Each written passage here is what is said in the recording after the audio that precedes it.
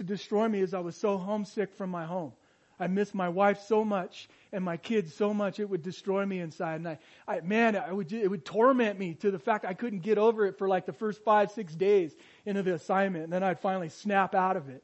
But that one verse, if my home is where my heart is, then I'm not aligned with you. And then it says down at the bottom, but now I've been more homesick than ever. Please help me. And it's like one night, it was in Colorado.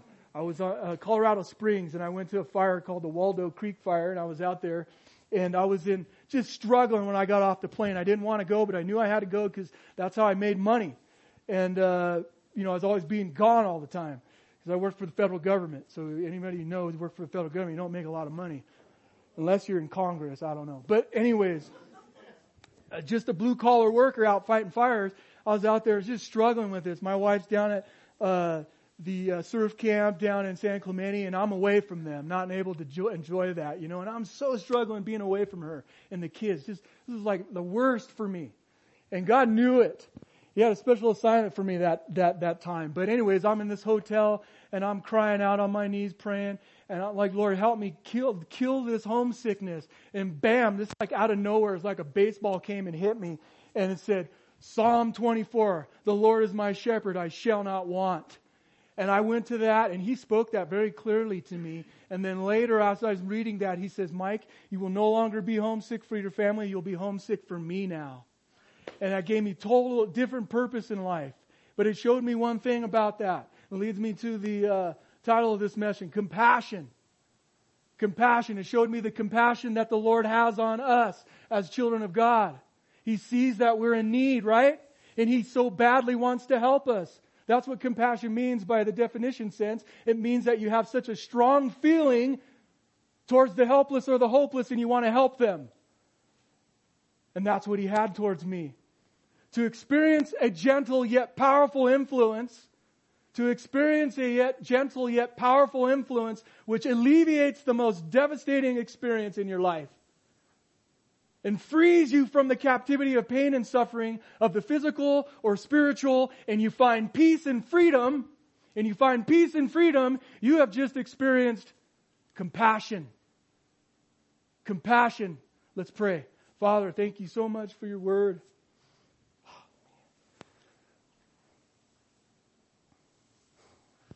Please pour out your Holy Spirit on us. Please lead us and guide us. Help me to teach this. Lord, you teach it. Speak through me. Speak through this passage. Lord, I pray your Holy Spirit would convict us, conform us, lead us, transform us. That every bit of this passage, Lord, would speak volumes to our heart and would take us places we've never been. I pray that you would just move and you'd speak. That you'd quiet our hearts, you'd quiet our minds. You'd open up our souls to hear you, to see Jesus this morning, because that's what it's all about, is Jesus is your Son. So I pray you'd please just allow this to happen, Lord. Please have mercy on us. Please have mercy on us. Amen.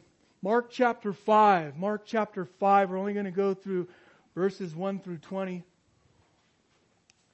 Verses 1 through 20. And I'll just set this up before we get in there. Now, if you read prior to verses 1 through 20 in chapter 5, we know that Jesus just took the boys across the Sea of Galilee. And you notice the boys never asked him, why are we going to the southeast of the Sea of Galilee? Just get in the boat, boys, and we're going. So they got in the boat. And what happened? The strong waves and the storms of the sea crashed up against the boat and overwhelmed them, and they were inside the boat. And where was Jesus? He was sleeping on the bow of the boat. He was sleeping. And they panicked. And they freaked out and woke him up. Lord, don't you care? Don't you care what's going on right now? Don't you care? Can't you see we're suffering? Can't you see we're going to die? And what's he do? He gets up and he says to them, he says, man, where are your guys' faith? I have been with you. He didn't say that, but I mean, just the whole picture of all this is what he's saying, because he says, where's your faith? But he's alluding to, man, I was just with you like 4 chapters ago. Where were you guys? Did you see all that? You see, those guys struggled too. We all struggle with that doubt, with that unable to realize the authority of who He is, because later on He calms the sea and He says, "Peace, be still," right? And then the sea just stops. I mean, it just stops happening. This is a beautiful picture of Jesus' authority. Because later on in the next verse they go on, "Who is this man that can calm the seas?" Because they're freaking out. They're realizing in their heart that Jesus has authority over nature. Such a powerful testimony, such a powerful truth for the believer, the child of God in our lives, isn't it? That He has authority and power over nature. And not only that, He's going to show him something else. That's why He sends him over across the sea, over to the southeast section of the Sea of Galilee. No one goes over there because it's supposed to be inhabited by a bunch of Gentiles, pig farmers. So no one really goes over there. So He goes over to the southeast corner of that section area, and back in the Old Testament, who inhabited that area was the tribe of Manasseh. They split it up, and they put the East Manasseh over there and the West Manasseh on the other side of the Jordan. And just below East Manasseh was the tribe of Gad. So you had God's folks right there in that land. And then when they got kicked out or were taken out because of their sin and because of their unfaithfulness to the Lord, it started to be inhabited by the Gentiles, by the Romans. So they never asked Him why they were going across the sea in the first place. They just ended up going. But Jesus was teaching them something more, or the essence, in other words, the essence behind the authority that He is. And I think it's very, very important that we understand He's not just authority, but He's something else. There's something behind that authority that impacts our lives and our minds, and that it just explodes into something that's real. It's not just authority. Because when we look at leadership in its entirety, we always look at a leader as having some kind of authority over us, right? We don't want that. We don't want any of that. We don't have nothing to do with that kind of authority. We don't want people over us. And when you get that when you're young and a teenager, you don't want any authority over you. But there has to be something that's inside of that authority that causes your spirit to worship, or causes your spirit to obey, or causes your spirit to submit to a greater authority than your own, or a greater authority than your own ideas and who you say and you think you are, right? Verse 1. Then they came to the other side of the sea. What sea? The Sea of Galilee. So like I said, they're up on the north section. They're up on the north section. And then now they're coming down to the southeast section. To the country of the Gadarenes. The Gadarenes. Now there's a couple names in Scripture for this. The Gadara, Gadarcasenas. If I'm not saying it right, I'm sorry. But this region was known because of the many names of the cities in there. So they basically named it just that. I mean, it's kind of like naming the entire San Bernardino County, just calling it San Bernardino County, and it encompasses all the cities in there. So that's kind of the thought behind this. So don't think that, there's a mistranslation over here in Luke, or there's a mistranslation over here in Matthew. No, those are their perspectives. Those are their testimonies of that area and what they called that area. We call certain areas different names all the time. It's like really San Bernardino and Highland should just be San Bernardino, right? But you can just distinct the two between Highland. Verse 2, and he went, and when he had come out of the boat, immediately there met him out of the tombs a man with an unclean spirit. So here you got this guy just coming out immediately. So in other words, before he even got out of the boat, or just as he was getting out on the boat, the Scripture says, and when he had come out of the boat, immediately. In other words, Mark uses this word immediately a lot. If you read this passage or this gospel, he uses it a lot in reference to Jesus. Because he's a man of action. There's a lot of immediate going on. There's a lot of quickness going on. But Mark's telling the story of this guy with an unclean spirit rushing over to Jesus. Rushing over to Jesus. We don't know the full perspective or the whole intention of that because of an unclean spirit. If we go down in the rest of the chapter, we know that this man in chapter 16 was demon possessed. He was demon possessed. That's my first element that builds this chapter. It's called possession. Possession. Just possession alone without putting demon in front of it, it means this. Under the power of another. Under the power of another. Think of that. Okay? Under the power of another. That's what possession means. In its literal sense. Also in the Greek, it also means the same thing. It's just Greek. Don't get hung up on those words. But under the power of another. Now, put demon in there. Now you're under the power and influence of a demon. Understand that? There's some impact going on in there. There's some power going on in there. There's some influence going on in there. There's some authority happening. Whether you like it or not. But there's three perspectives that this possession does to this poor fella. Just nails this guy. And when you look at possession in its entirety, in the definition I just gave you, possession also does these three things. It controlled him, captivated, and it destroyed him. Controlled him, captivated him, and was all about destruction. That's what possession does. And no matter what it is, if you don't put demon in there, and let's just say you put possession, lust of the flesh, lust of the eyes, and then put all the stuff you want to put in there, and some way or another, it's possessing your mind. It's possessing your soul. And it keeps you from that pure perspective or that pure center of worship on Jesus Christ. That's what possession does. Controls, captivates, and destroys. Now we look in the New Testament and you see all the examples of demon possession, and they come out I'm going way too fast. They come out in various forms in disease, epilepsy, character. They're in and out. There might not be a full inhabitant. Remember Judas? He didn't have a full inhabitant of Satan, but when he was at that Last Supper, and what happened? The scriptures in John says that Satan entered him.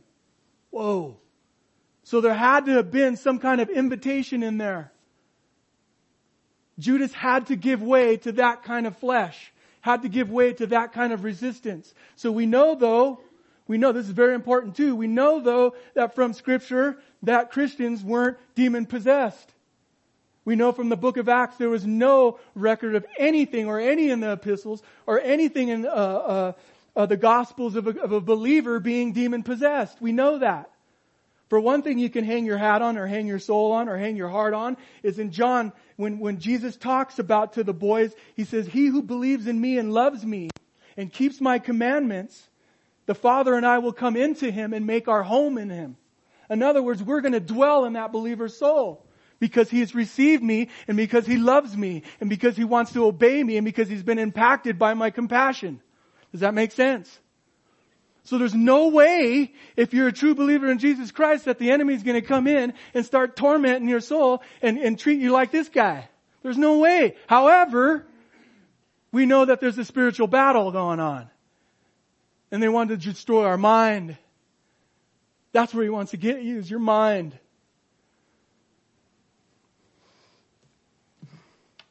Verse 2.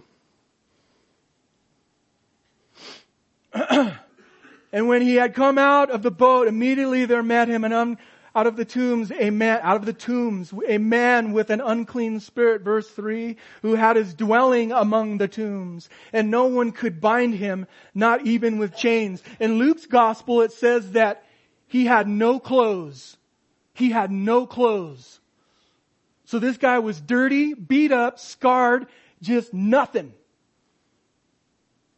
Just beat up from Satan, from his enemy, from the dominion. Imagine that. I don't know if any of you have ever seen any of that. In real life, right in front of you. And here he has the boys with him. And he's there. And the surrounding people are watching this whole thing going on. Now I kind of scratch my head and go, is this kind of why you brought him over there? Were you showing them something else besides just your authority? Look at verse 4. Because he had often bound with shackles. He was often been bound with shackles and chains. Luke's gospel says they tried to bind him up. They tried to get hold of this guy and control him. For what reason, I don't know. I don't know if it was to help him. Maybe it was to charge admission so they'd see a crazy man. Who knows? We don't get that full concept. But we know these guys didn't want to have anything to do with Jesus when we find out later. They had nothing they want to do with him. Verse 4, because he had been bound with shackles and chains had been pulled apart by him, and the shackles broken in pieces, neither could anyone tame him. No one could stop this guy. Nothing. This God was beyond reach. No one could handle this guy. Do you see the power? Do you see the deceptive nature? Do you see the destruction of the enemy, of what he wants to do in a human life? Do you see that? It is so powerful. I don't know if any of you guys know who Bob Bennett is.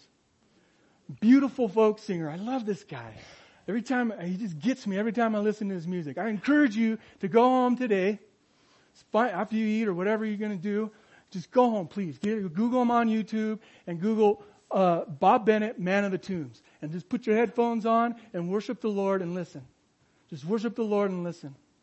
And I promise you will be blessed. I promise. He will show you Jesus.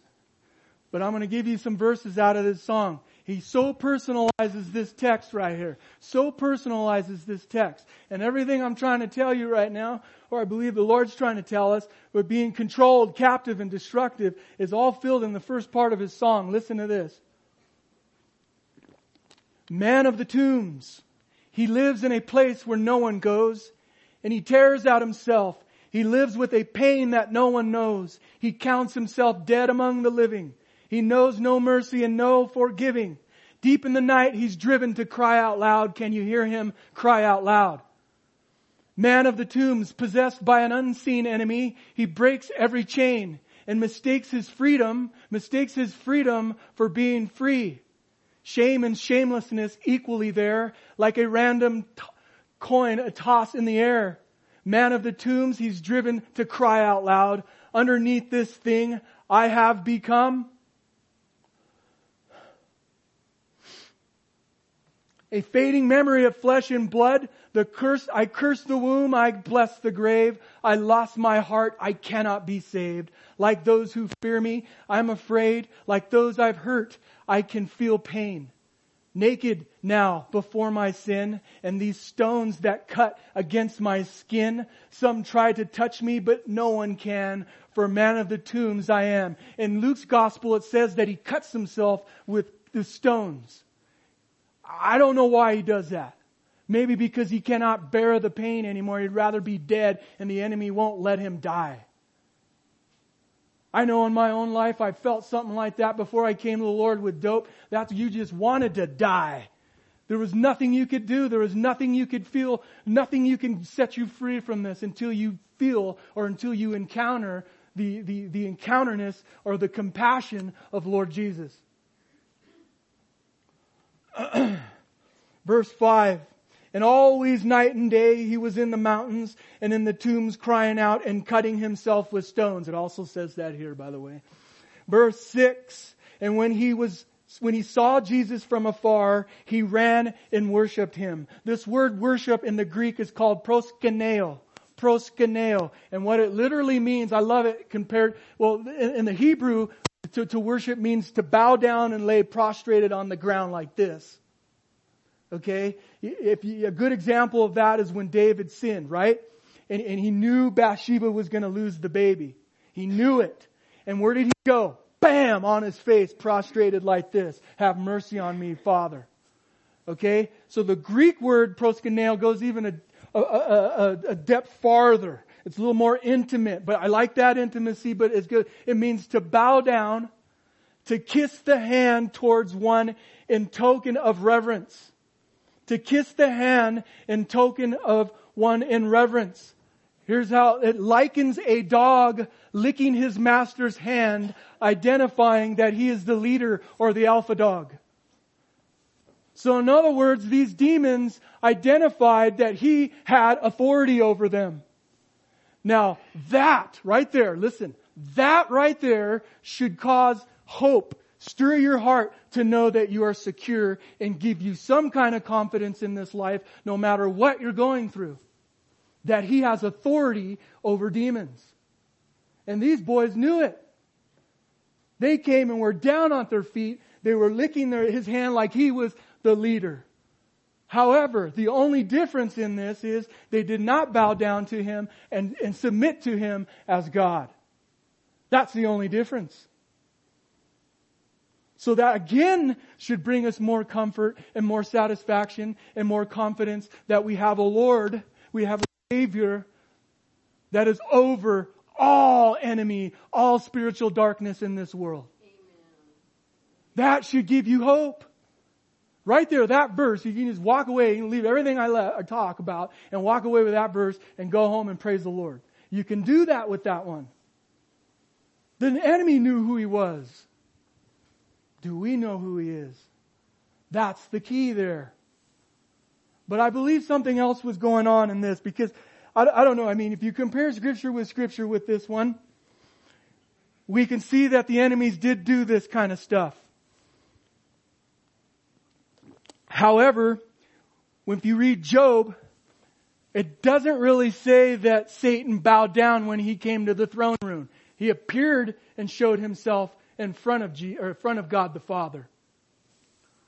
But I think something else was going on in here. I think there was a bit of this man trying to come out.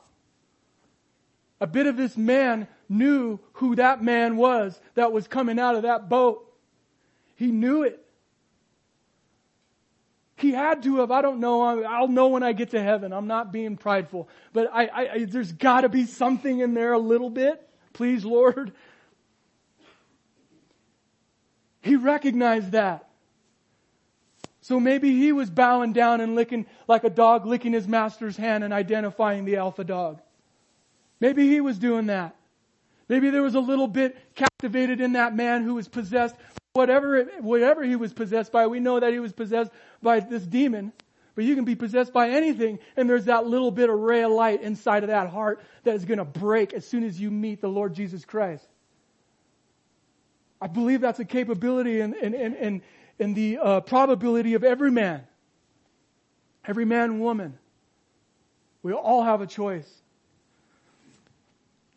Verse 6, and when he saw Jesus from afar, he ran and worshipped him. Verse 7, and he cried out with a loud voice and said, what do I have to do with you? What do I have to do with you, Jesus, Son of the Most High? I implore you by God that you do not torment me. If you ever go to Dr. Bramson's studies, he'll make this real evil voice and it sounds very animated. I can't do that one. I can't do that one. But here's these guys imploring with him. In other words, begging him, please don't torment me. They know their end state. They're trying to continue to go anyways and to conquer as much as they conquer. Control, captivate, and destroy. Control, captivate, and destroy. They're trying to do that. But they don't want them. They say, hey, don't torment us. I mean, let us go free still. We still want to inhabit somebody. That's our whole mission in life, is to inhabit and torment people. Isn't that just despicable? Isn't that just ugly? Now you really understand the whole freedom side of it all. Verse 8, for he said to him, come out of the man, unclean spirit. Come out of the man, unclean spirit. And then he asked him, what is your name? And he answered, saying, my name is Legion, for we are many. And also he begged him earnestly that he would not send them out of the country. So legion. So according to the Roman definition of a legion, it was over 6,000 soldiers, foot soldiers and horsemen. Now, if it is true that there was 6,000 demons in this man, can you imagine that? That is hardcore. No one knows what it feels like to be inhabited that way. This guy was beyond reach. But you notice how these demons are throwing out some of their little power. Hey, my name is Legion. How are you going to handle this? There's lots of us in here.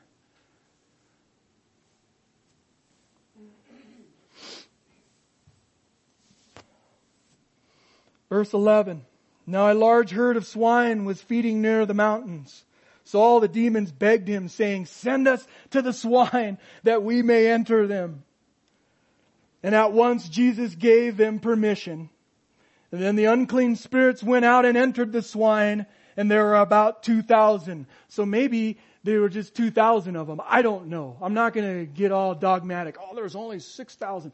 But whatever it was, they wanted to go into the swine, and Jesus sent them over there. These guys want to inhabit everything they can. That's what the demon does. That's what Satan does. He wants to inhabit. And the herd ran violently down the steep place into the sea and drowned in the sea.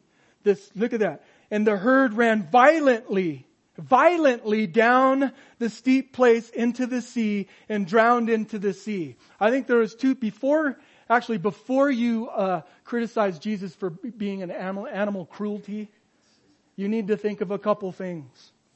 A human soul over an animal. A human soul over an animal. For one thing, the Jews thought of pork or pigs or swine. They symbolized them with greed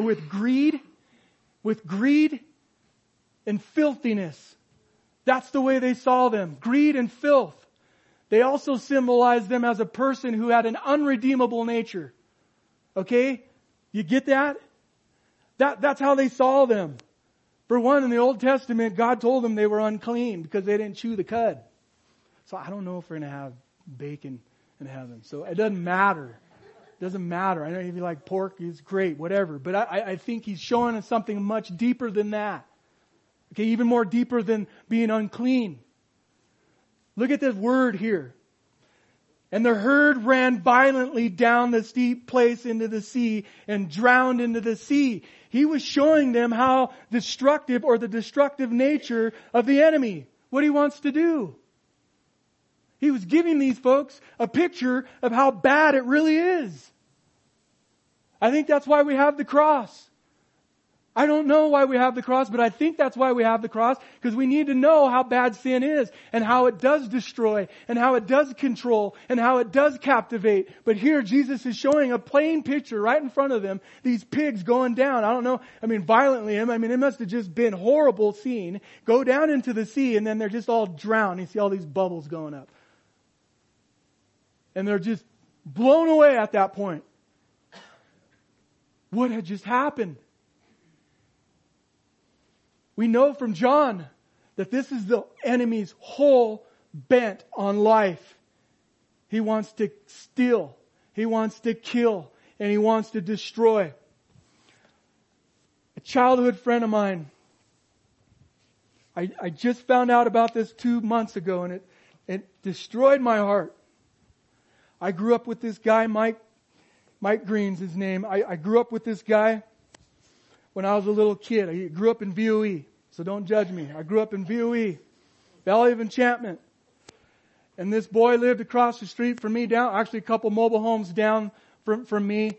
And we used to trade baseball cards. We came up with a cool baseball card game. It was called Baseball with the Baseball Cards. We used to go out and play stickball.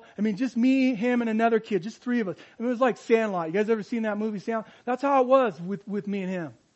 We did everything together. We played ball together. We did baseball cards together. When I got into smoking pot when I was young, he was like, "Mike, don't do that. You're not going to be able to pitch anymore." I didn't listen to him. But this guy, me and him grew up together. He was like, me and him were like best buds. He was older than me, but it was like, I don't know, it was his childhood friend, man. And we stayed together the whole time until I got saved and he went somewhere. I got off heroin by God's grace. He didn't. Heroin and cocaine took him out in the street. He was married. He had 2 kids. And I remember when I was saved and I used to work at the Sky Forest Ranger Station, and he lived up above us at that station up in Arrowhead Villas. And his boy Crispin used to come down to the bus stop every morning. And I'd go out there and I knew Crispin because I used to go out there. I was like his uncle. I was like there all the time when those little kids, man. I was there after they were born. I knew that kid. So I was there all the time, and I went out there and I gave him a Gideon's Bible. And I told Crispin, "You know Jesus?" He says, "Yeah, Mike, I do." He's all, my aunt has been taking me to church down the hill. I'm like, "Oh, praise God." And so I started praying for Crispin. I had no idea what was going to happen 10 years later, but I started praying for Crispin. and just start committing to Him. And every time He'd come into my mind, I'd pray for him and his dad. Well, anyways, they got divorced because Mike's drug habit got so bad he ended up on the street. He was living in the back of his truck. He comes up here like 3-4 years ago and he wants me to be a reference to him to rent a house. And I go, Mike, I don't know you anymore, man. You're still on the street. I know what heroin does to you because I was there. You do things, you're possessed when you're on it. You start stealing stuff. You start treating people bad. You don't care who it is as long as you're getting your fix. That's what heroin does to you. It controls you. It possesses you. You're under the power of another. That's what happened to him. He was in the streets. Well, 2 months ago, I was talking to a long lost buddy again. He calls me up out of nowhere. He's a fireman in Arizona. And we start talking. He's like, Mike's dead. I said, what? I go, what do you mean Mike's dead? He's like, yeah, man, he died. I go, how? He's like, I don't know. I go, where'd he die? He's like, he died in the high desert. That destroyed me right there. I couldn't talk to him anymore. I said, I gotta go. I gotta go. One of the reasons why is, man, I don't know if he was saved. I have no idea if he was saved. God knows, but I don't. So I searched everywhere on the internet, and I was looking for some kind of heading with his name in there about some accident. And I found it. It was in Victorville. He died. He was crossing the street, going to Walmart at night, and the car didn't see him, slammed into him, threw him 100 feet, and died on impact. Crispin, his boy, had to go identify the body, and I read the article. Yeah, that's my dad. The enemy comes to steal, kill, and destroy. Now, Mike, when I was younger, brought me to my first Bible study. I rejected that. He was in it. I rejected that. He was in it. And on all that, I started weeping when I saw that article there. And God spoke directly. Mike, I saved you. By grace you have been saved. I saved you. I did not hear anything about him, but He said, I saved you. It tore me up. But this is how powerful this stuff is, man. This is how powerful the deception of the enemy, the destruction of the enemy, and what he wants to do and possess you and destroy you. So I think Jesus was teaching the boys something different, something more than just authority.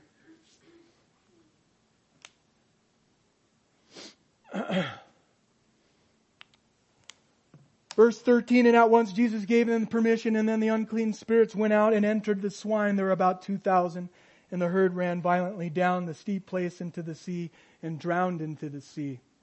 And those who fed the swine fled, and they told it in the city and in the country, and they went out to see what it was that had happened. So here they go. Those people who owned it went out to the surrounding cities. You got to remember, that area is called Decapolis, so there's 10 cities all around that area. So they're going out telling people all about what just happened. Hey, we lost our swine. The demon-possessed guy has been healed. Hey, the pigs went down and ran violently into the sea, and there's this crazy guy on the sea right now, or on the shores of the sea. Come see. Come look. So verse 15, and then they came to see Jesus. They came to see Jesus. They came to Jesus and saw the one who had been demon-possessed and had the legion sitting and clothed in his right mind, and they were afraid. This is the second element, freedom. He was trying to teach these boys freedom, not in his authority, but in the compassion. Freedom. Now they found this guy in his right mind. He was transformed. This word in his right mind, man, it's a verb, to be showing peace. To be showing peace about him. There's a calmness about him. Big contrast from demon-possessed guy to now guy with the right mind. Big contrast.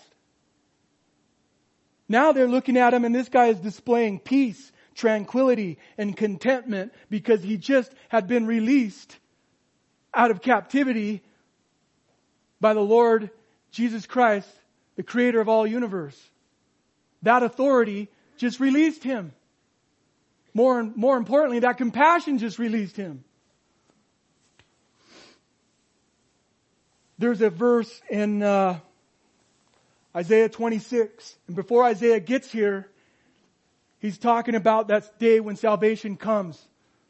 After the great tribulation, and when all that stuff that has been renewed, and all the people come and reign with him on the 1,000-year reign. But this is what he says in chapter 26. He says this, "In that day the song will be sung in the land of Judah.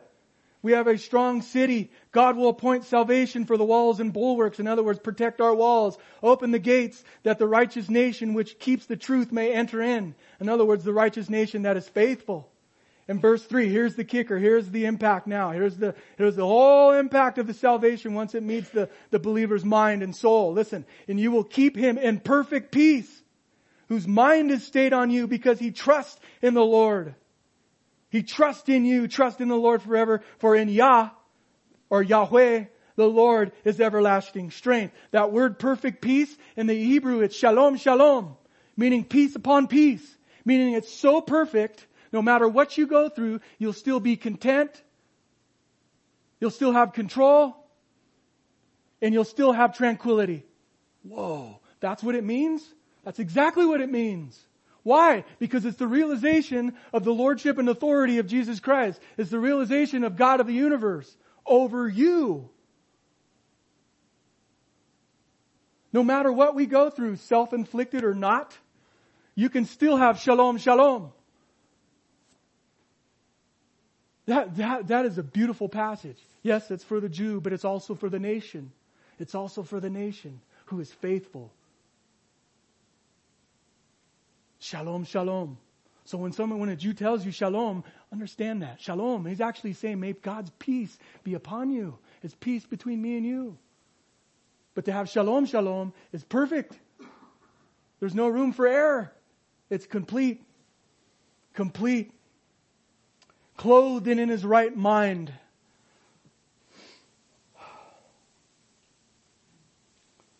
Clothed and in his right mind, and they were afraid. Look at this. They were afraid. In other words, they were seized with terror. They didn't know what to think. This kind of fear was a fear of terrify. They didn't want to have anything to do with him. Why? Because he was invading their lifestyle. He was invading their way of life. They didn't want to have anything to do with that. They were seized with fear. Who is this guy? We need to get him out of here now. Look at the next verse. And those who saw it told how it happened to him, and who had been demons possessed, and about the swine. Notice how those two go together. The demon possessed guy and the swine.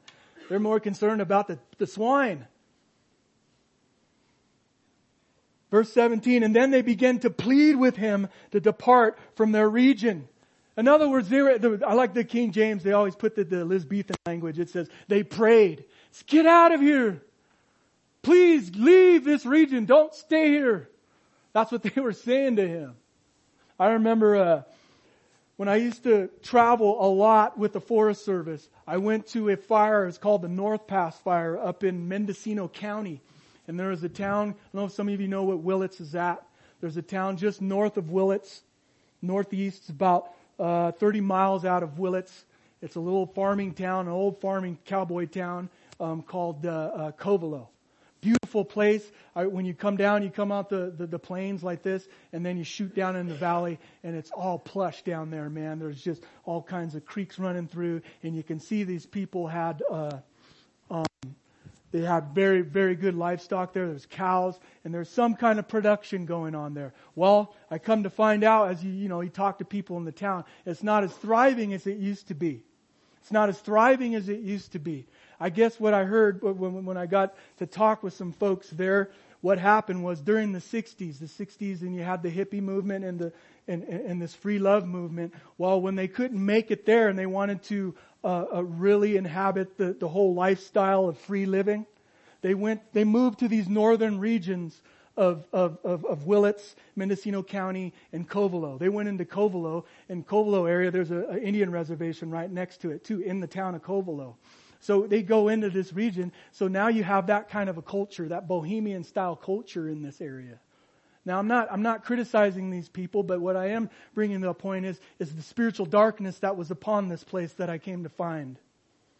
Within 2 weeks, because usually that's how long a management team stays there to manage a fire. And when we were there within 2 weeks, the first 3 days I was there was a lady who ran through our fire camp naked, had just been raped, screaming, "Help me." 2 days later, there were 2 murders, drug deals.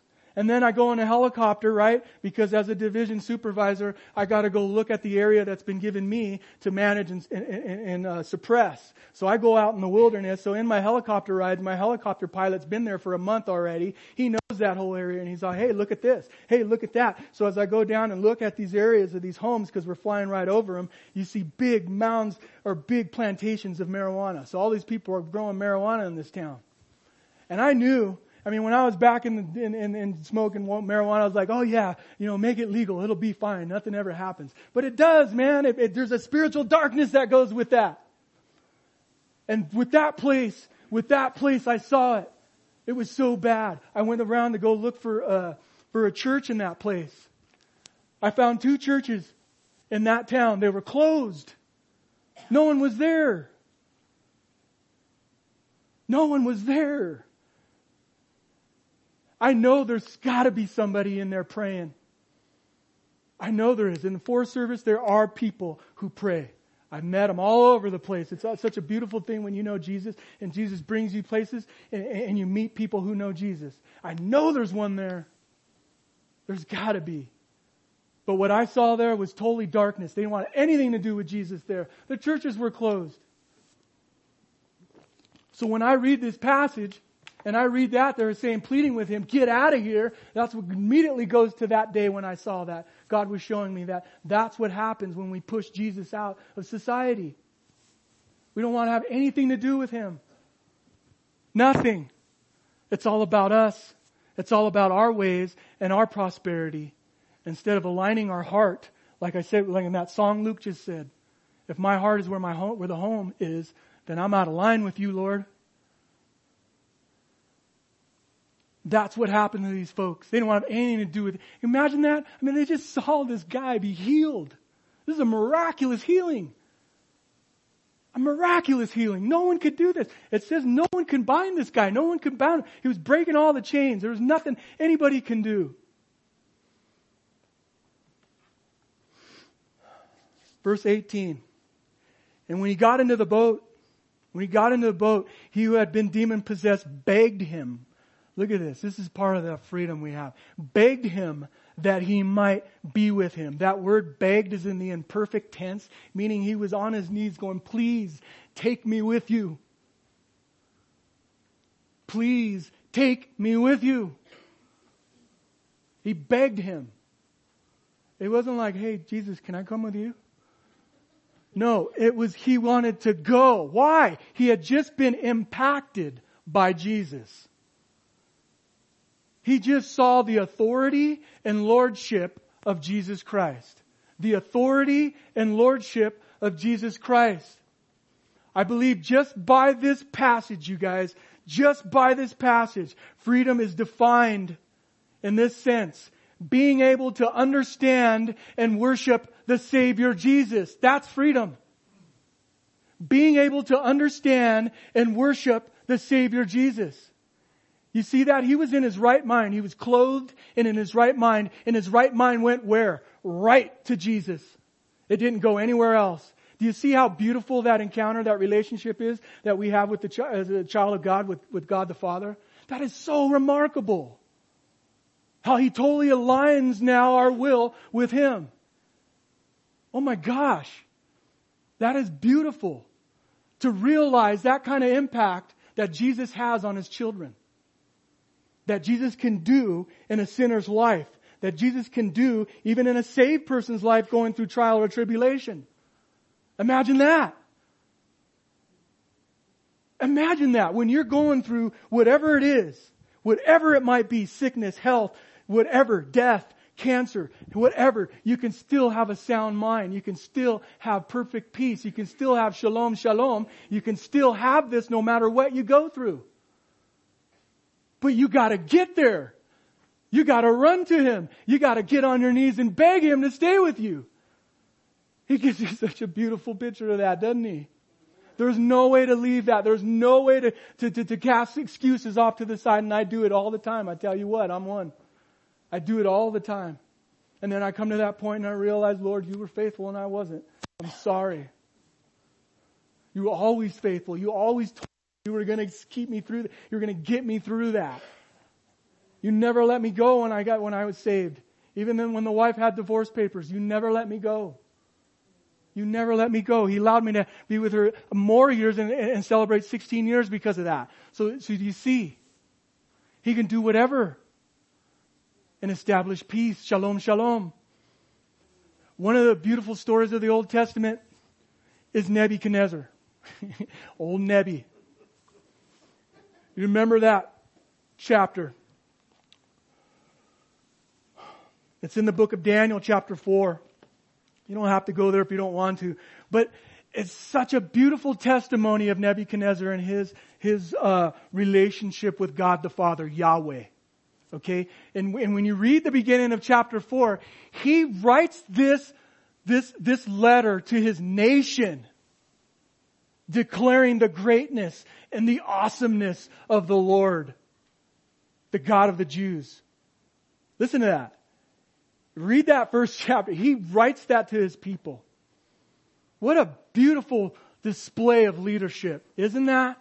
To show the testimonies of the Lord. That is awesome.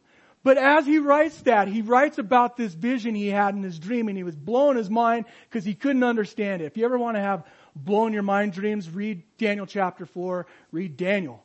Because it's all about crazy dreams. And then Daniel, he knew Daniel was the only one that can interpret it. And he said, because he has the Spirit of God in him.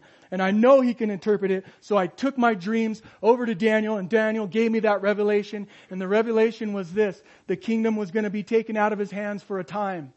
And he was going to be driven into the wilderness or into the field and eat with the oxen. And be like oxen. And eat with them. And be despised. So he was going to be like a beast living in the field. And Daniel warned him. Said, hey man, if you don't get it right, this is what's going to happen. This is the dream God's giving you. If you don't get it right, this is what's going to happen. And then he writes in his testimony there in his letter, and he's writing in there and he says, yeah, I'm in my courthouse and I'm looking around and I'm saying, oh, how great Babylon is. This is all my kingdom. And then what happens? Zap. He got zapped immediately right there because that word, that prophecy that was spoken was zapped right into him, and immediately he was driven out and to be with the oxen and eat grass. And what's the scripture says this? Look at this. His body was wet with dew of heaven till his hair had grown like eagle's feathers and his nails like bird claws. He was something of mutation. But he said it was going to be for a time. We don't know if it was 7 years, 7 months, 7 days, or whatever. But as soon as that time ended, look at what he says in verse 34, or listen. At the end of the time, I, Nebuchadnezzar, lifted my eyes to heaven. In other words, I realized where all this was coming from. I realized the source of all being. I realized the source of my purpose. I realized the source of my kingdom. So he looks towards heaven. And my understanding returned to me, just like the man of the tombs. My understanding returned to me, and I blessed the Most High, and I praised and honored Him who lives forever. In other words, he's claiming God the Father as Lord. I realize all of this now, the truth. Look at the rest of this. For His dominion is an everlasting dominion, and His kingdom is from generation to generation. Now, He just wrote this to His people. He just wrote this to them. What a magnificent testimony. A magnificent testimony of the power and authority and the compassion of God. He could have destroyed him. He could have just wiped him out. Said, Nebi, you're out. But He gave him a chance. He had compassion on him. Remember, I just told you about that whole word in the human sense of the definition. The word means to have a fervent desire or a desire to help someone in need. And you can also go on and add God's definition, despite the circumstances. Back over to Mark. Verse 19. It's the last element. The last element. Compassion. Compassion. Verse 19. However, Jesus did not permit him, but said to him, go home to your friends. Man, go home to your friends. You can't come with me, but go home to your friends. You kind of look at this and go, God, Jesus, you're being mean. Why didn't you just let him go with you? Then he can hang out with you and the fellas and watch the rest of this thing just play out and watch all this remarkable stuff you're going to do. No, his impact was so powerful. You got to understand this. His impact was so powerful. His compassion was so powerful that he didn't need to go with Jesus. Jesus was in him. The impact was in him. It did not leave him. It was in him, ready to explode. And look what he says, go tell your friends. Because now truth has just come alive in you. You don't need to be with me physically. I'm in you. My power's in you. My testimonies are in you. Every bit of my word's in you. That's what's so beautiful about where we're at today with the Holy Spirit. The indwelling of the Holy Spirit, leading us, teaching us, showing us God's will, aligning us with God's will, and when we're out of hand, convicting us and bringing us back to where we need to be. It's that beautiful relationship. But Jesus is, even before the Holy Spirit, his power was so powerful that it instilled in this man that it was never going to leave him. And if you go on in church history and look out later, that they erected a church in this area. They erected a church in this area because of this man. There's ruins in the Gadara area. Do you see the testimony? The testimony of Jesus Christ is so powerful. You don't need to be with him physically because he's in you spiritually, because his life has impacted you so much. His life is in you and will take you anywhere, and you can still be impactful in people. You can still have shalom, shalom going through the storm. You can still have shalom, shalom owing lots of money. You can still have shalom, shalom going through a divorce. You can still have shalom, shalom going through cancer. Because the impact of Jesus Christ, his life, is in you. That's what Jesus was telling this poor fella. But he wanted to be with Jesus. That's where my heart, when I was talking to you guys about Colorado, that's where God changed my whole perspective. Because I wanted to be with my wife and my kids. I still do. I struggle with that. But he turned my perspective around to be homesick for him. Because now he's in me. The Lord is my shepherd, I shall not want. Such a simple verse. Such a simple verse that means meaningful thoughts and just takes you all over the place. But look at what he says. Go home to your friends and tell them what great things the Lord has done for you. What great things the Lord has done for you. That word has done is the Greek word poeo. Poeo. Poeo. It's the root word where we get that other word, poema, from chapter 2 of Ephesians, where it says that we are the workmanship of Jesus Christ. In other words, that word means in the English, we're a poem. So in other words, he's saying, go tell all your friends and your family this great poem that God has written in your heart. This revelation now that you've had. We're all poemas. He's taken us out of the miry clay and he's made this beautiful creation. He always wants to renew. He's still creating. He's still creating stuff in you. But he says, go tell them the poema. Go tell them all about that. Because the author is much greater than someone who just writes a poem on a piece of paper. He's writing a poem in your heart. So go express that now to your friends and family. Friends and family, check this out. Just go a little deeper now.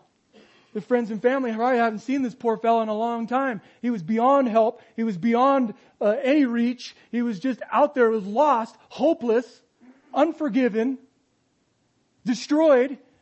His family wrote him off. You don't even see the dad out there going, please get my son back. So for him to go to his family now and friends and to impact them that way, man, they erected a church. Right there at the rest of 19, and tell them what great things the Lord has done for you and how He has Tell them what great things the Lord has done for you and how He has had compassion on you. That word right there combined together in the Greek means to how you have just experienced compassion. Remember at the beginning of my opening statement, I talked about something so gentle, but so powerful that alleviates this oppression, whether physical, spiritual, or mental, upon you, and that you're just radically touched. That's compassion.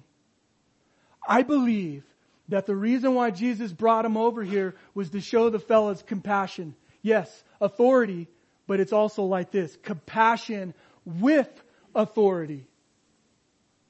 We always look at the leader having authority, but now we're looking at Jesus, compassion with authority. And that's what he was teaching these folks. And these folks in this poor region of Gadarenes didn't even have compassion for this poor man. They were so worried about their swine. They were so worried about their culture. They were so worried about productivity. They were so worried about economics. Does that ring a bell? The United States of America. Do you understand what I'm saying? Compassion. But the root of compassion comes from one source, and He's showing that the authority over our lives. Jesus Christ, He has authority over the winds and the sea. He has authority over nation, but He also has authority over demons. But He also has authority over your sickness, over your possession. But with all of that, it's also compassion. That strong desire in his gut wanting to help you despite your circumstances. That boy probably influenced that. We don't know. I just told you earlier that all we have from the scriptures that we know are unbelievers being possessed. So whether that was an invitation or not, we have no idea. But Jesus saw that, and despite what this guy was inflicted with, whether it was self-inflicted or not, Jesus still had compassion on him and saved him. There was no criteria. Oh, you're out here. I can't do that. You did that to yourself. You wallow in your mire. There was none of that. There was great compassion. He had just experienced compassion.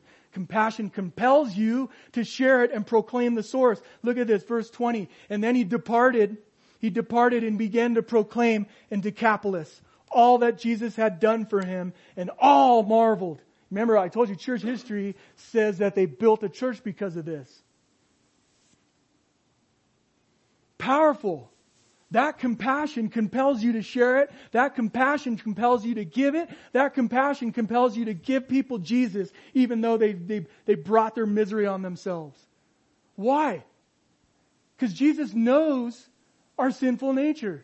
Jesus knows the capacity of a human mind. Jesus knows the capacity of the heart. And Jesus also knows the perspective or the bent of the enemy. He comes to steal, kill, and destroy.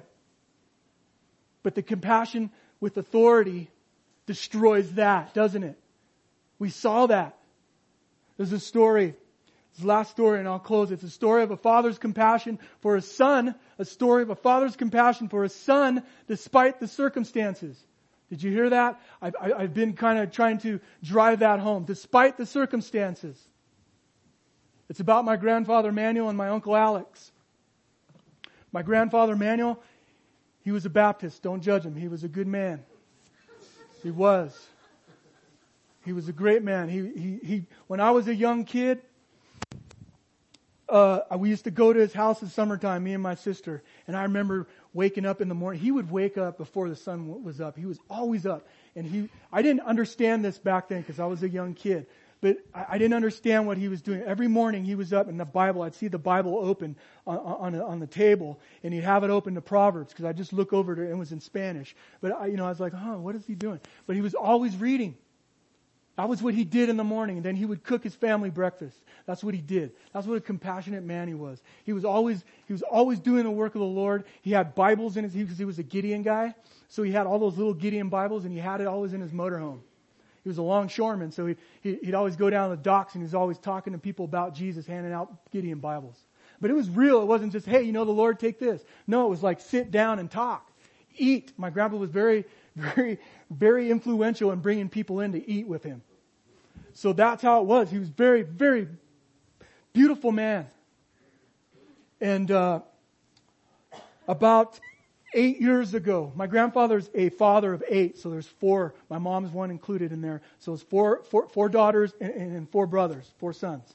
So he had 8. And he was a World War II veteran. So back then, they were making lots of babies back then.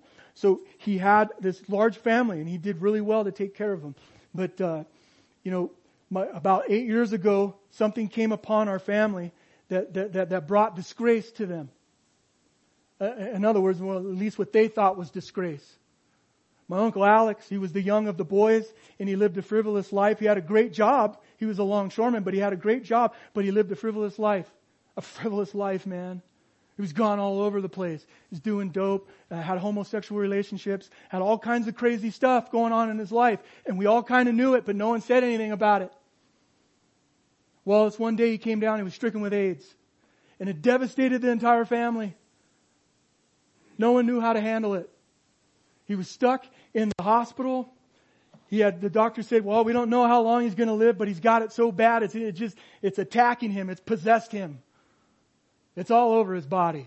And we knew something was going on prior to all this announcement because he had lost a bunch of weight. He was skinny. I saw him. And I told Julia, something's wrong with Alex. I don't know if he's just doing too much or what the case was. But he had it. He had it. And it destroyed my family. During those 3 weeks or 4 weeks, my grandfather Manuel, he was there at that side, that bed. He was there at my uncle's bed.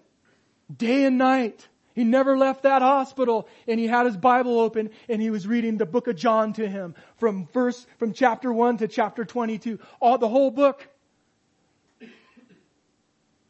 The whole book. He was there. He had compassion on his son. Despite the circumstances. He didn't shun him out just because he had AIDS or he lived a frivolous lifestyle or lived some kind of bisexual, homosexual lifestyle. He didn't shut him out. He still had the heart of Jesus and wanted to give that to him. It didn't matter. It didn't matter. That's what Jesus was showing the boys. It doesn't matter. They have compassion like that. That compassion is so powerful and so impactful that what happened was my uncle called me. He calls me on the phone and says, Michael, I'm saved. I knew exactly what happened because my mom was telling me about it. My mom was just devastated, crying and just blowing it. And devastated. And he calls me, Michael, I'm saved. I know Jesus. I said, awesome. He's like, but I'm going to die. And I said, I know you are, but it's okay. You're going to the right place. So that gave me so much peace. It gave me so much understanding of His compassion despite our circumstances. He doesn't care. It doesn't matter how bad it is. He still has that compassion for you and I. It doesn't matter. Now, I'm not saying that this is a scapegoat for you to go do whatever the heck you want, because that's not what I'm saying. But what I am saying is that human life can get so destructive, so controlled, so captivated that the power of Jesus' compassion can break right through that and just give you total peace. Here's my uncle dying of AIDS because he knew the lifestyle he lived. He knew what he did. He knew he inflicted that on himself, but he experienced Jesus' compassion and power and forgiveness and love, and he still had peace. He was going to die, but he still had peace. That's what this can do. That's what shalom, shalom. That's what compassion does. Let's pray. Father, thank you for this message today. Thank you for your truth. Thank you for your love and your grace. I pray that whatever was spoken of you, and what's not spoken of you, let it be destroyed and not be remembered in your children's hearts today. But let what is spoken be so engraved in their hearts and minds that it would cause them to go out and proclaim you in the way they live, in the way they breathe, in the way they live, in the way they breathe. That the breath of you would be inside of us, that the impact of you would be inside of us, that we knowing deep down inside that you're with us and that you have freed us from any possessions in life. I thank you so much. Please bless these people and keep them, and may your face shine upon them today. Thank you, Jesus. Amen.